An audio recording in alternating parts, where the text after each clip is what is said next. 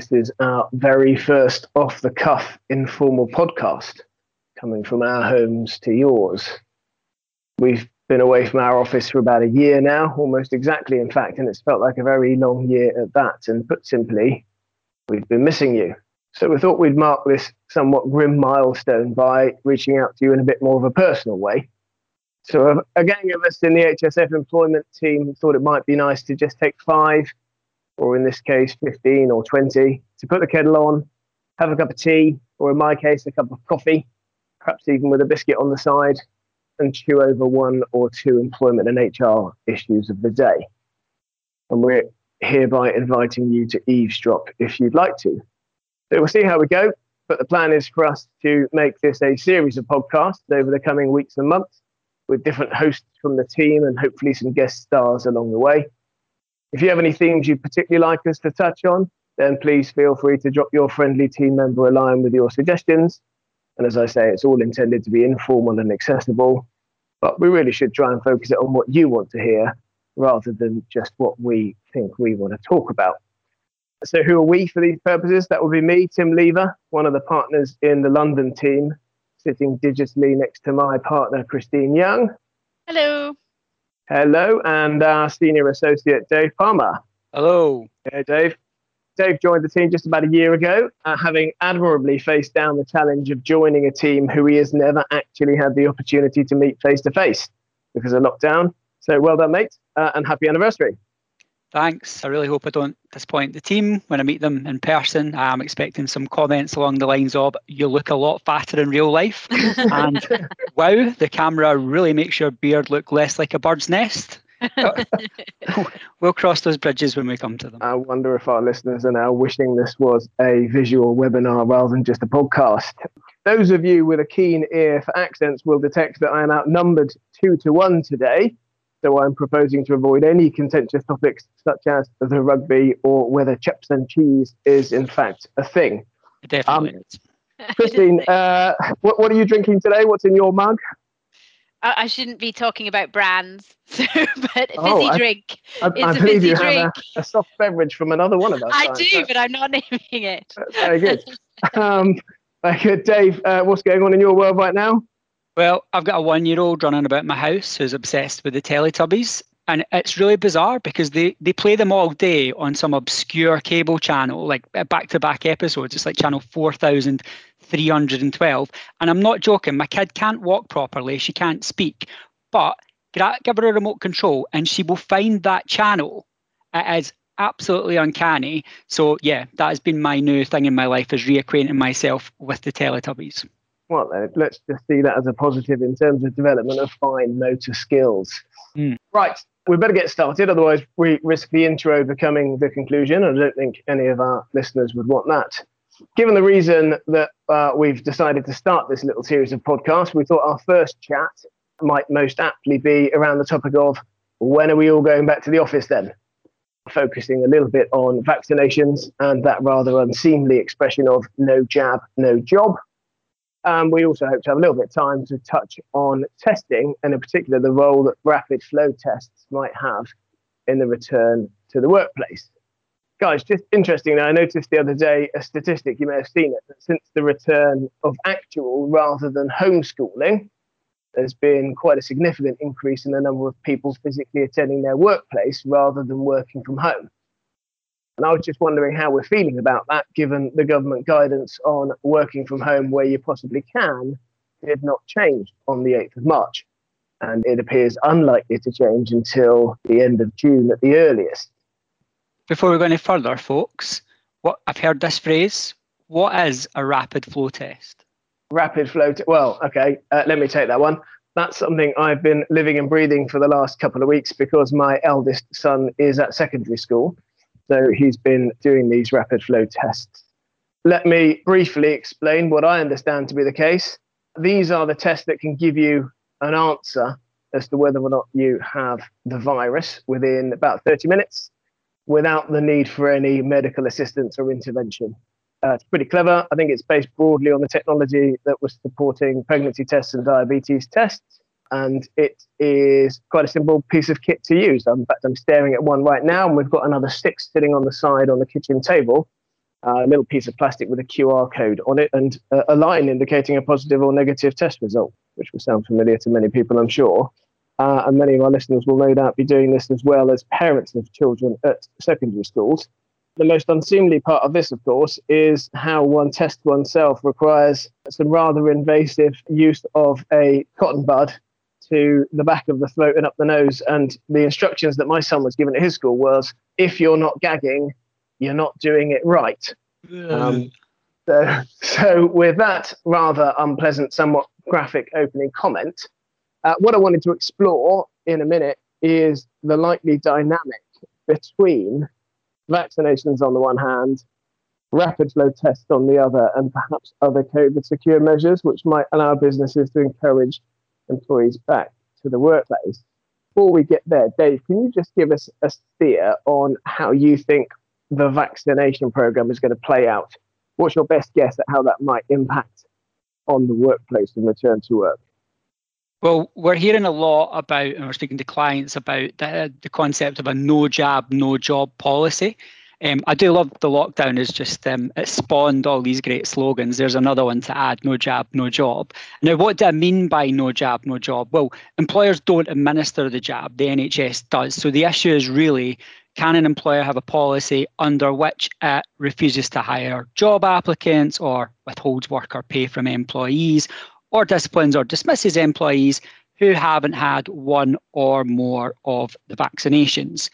And maybe we might get to a stage where the type of vaccine itself becomes important. For example, if there's going to be mutations and variants that go through the population. So it's not just as simple as having had one jab, because it could be your first or your second jab, or even the type of jab that you've had. Lots of things to think about. There are risks of no jab, no job. Lots of commentary on this online. I even did a webinar about it recently, looking at the situation around the globe in different jurisdictions. There's all sorts of issues around discrimination, unfair dismissal, employee relations issues, industrial relations issues of bringing in such a policy, adverse publicity. And I had an interesting chat with a colleague just the other day about how employers are actually going to find out if someone's had the jab or not, because the answer is sensitive personal data and there are various hoops to jump through under the GDPR. And also, what if the employee lies? Are you going to ask them for evidence? So there's a lot of issues around how such a policy would be implemented. And I think the big question for me is, well, look, if you're going to bring in this policy, what's the purpose of the policy? I've seen it said quite a lot in the press that these policies would be to prevent transmission and protect customers, suppliers, other employees. And I'm just wondering whether that actually stacks up. I don't think there's a lot of evidence to say that all the vaccines used in the UK are 100% effective at preventing transmission. And from what I understand, the variants that are circulating seem to be better at evading existing vaccines than the original coronavirus as well. But I'm no scientist. But I just think there's a lot of thought that has to go into, well, what is the purpose of having such a policy? Now, I think, vaccines aside and moving on to other topics, that, employers are going to be living with COVID safety measures for years to come.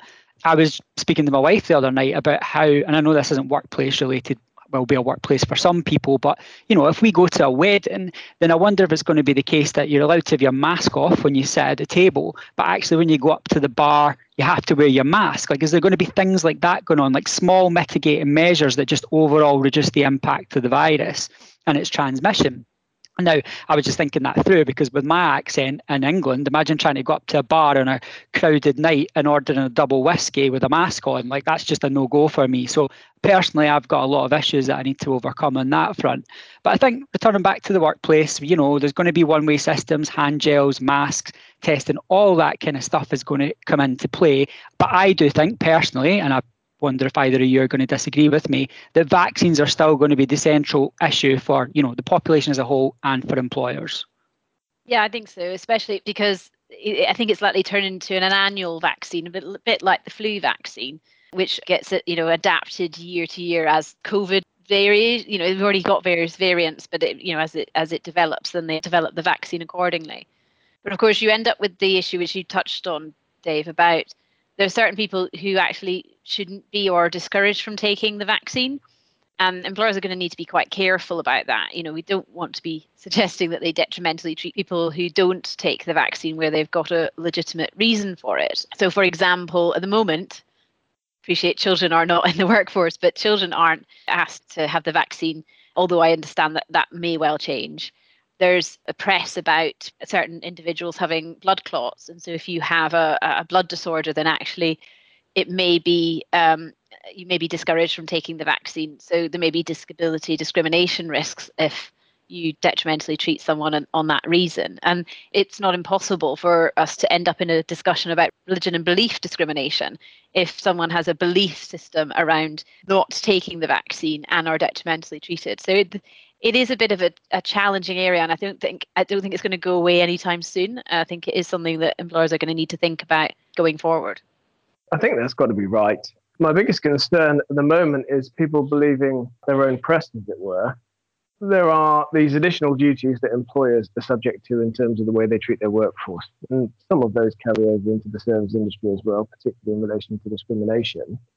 But we see lots in the press around, vaccine passporting and the fact that the government initially discounted that as something. And now we've got a task force looking specifically at it. We've got airlines coming out and saying that they will be imposing a requirement to demonstrate that you've had the vaccine before you get on a plane. And that goes to some of Dave's points there about a vaccine may protect you, at least to some extent, but that might not necessarily protect others, and it will protect other people to varying degrees. So it isn't the answer. But my concern there is that people will get caught up in the press around vaccine passports and just assume, therefore, that in a workplace, you can use that as a reason for treating people differently. So, I mean, Christine, is this a different question to passports? Can we have a kind of testing passport rather than a vaccine passport? Is that something that we can more likely impose upon the workforce? A policy of if you haven't had a test, you aren't coming in. Well, yeah, it's a good question. I think that we've seen that 50,000 employers are able to apply for their testing kits, and no doubt will do. Indeed, they've only got a few more days to do so, I think. Indeed. I applied yesterday for my lateral flow testing for my daughter who's at nursery.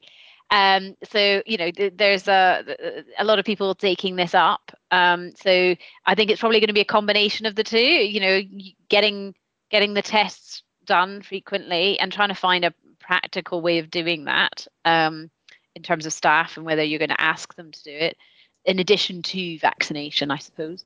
But again, with both of those, there's no legal requirement for people to take a test or a legal requirement for people to be vaccinated. So if you transpose that into employment, it's difficult for an employer to impose an obligation that is not imposed on the general public. And indeed, it very much depends on the sector that you're in and whether or not there are particular sensitivities. So, for example, if you work, say, in healthcare and dealing with vulnerable people, that might be quite different. And indeed, I know that there is debate about whether or not it will become a legal requirement for people working in care homes, for example, to have the vaccine, and separate points about testing. So there is certainly an issue that certain sectors may be more relevant about regular testing being done because of the consequences. We've seen agencies saying that they won't give an agency contract if someone hasn't got a vaccine. Well, might the same apply? You must do some testing, regular testing, before you continue to do your work. So it's a live question, and I think it's going to be difficult to just say unilaterally you must do these things.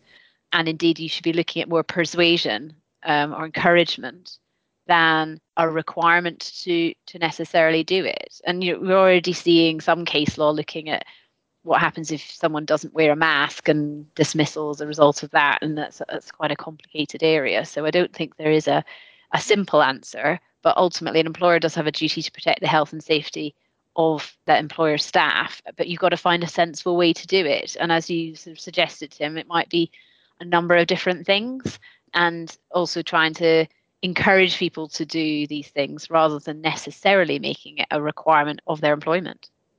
It's like some of the other areas we see in employment law in terms of proportionate means of achieving a legitimate aim. So in other words, it's not one size fits all, but what might be right in one instance might not be justifiable in another's, depending on risk assessment. And as you say, without government intervention mandating some of these things, which gives you a defence, therefore, that you're complying with the statutory requirements, then people are going to be treading a very difficult tightrope for quite some time. We've seen this with employers asking, we've got clients who are multinationals asking questions about having a campaign across the globe for staff, but actually that raises questions about what they can do and not do in each country. So you have to look at these things at a local basis as well. Yeah, absolutely.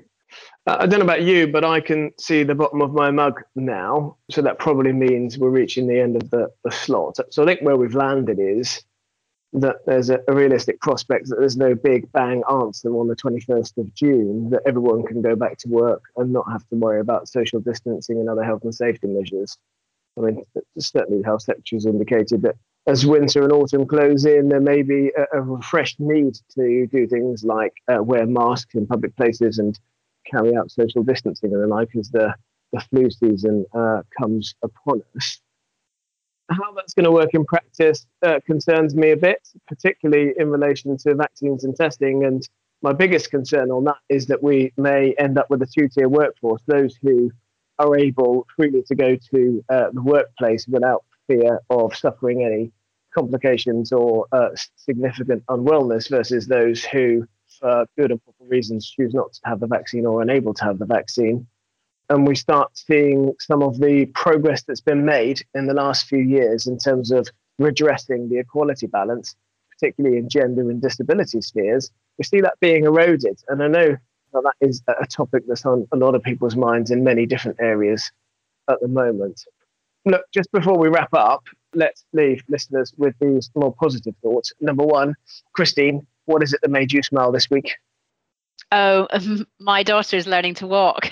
So she's got her arms out as if she's a living dead, walking around the house. It's hilarious. Perfect. Dave, what have you got? Well, the ludicrous suggestion at the start of this talk that there was no such thing as chips and cheese. What did I live on for 4 years as a student in Scotland? I said we'd avoid that. For me, it was my youngest son finally finishing his painting of a psychedelic zebra, which has taken about 5 weeks, and his granddad has now made him a frame to put it in, which we may even be able to go and pick up next week from his garden as restrictions are eased. That's it for today's Chit Chat. Almost certainly not as entertaining as Gogglebox, but we hope you enjoyed listening to our conversation nonetheless. Next time, as a break from all things COVID, we thought we might try and reflect a little bit on the recent government consultation on the issue of non-competes. As we said at the outset, given this is new for us, please do let us have any feedback and suggestions for improvements or future topics. We really want to connect with you through this series, and any suggestions on ways in which we can do that better will always be welcome. For now, though, have a good day. Take time for yourself, and if you have time, maybe even do one more thing to brighten somebody else's day in some way. But from us, that is bye for now.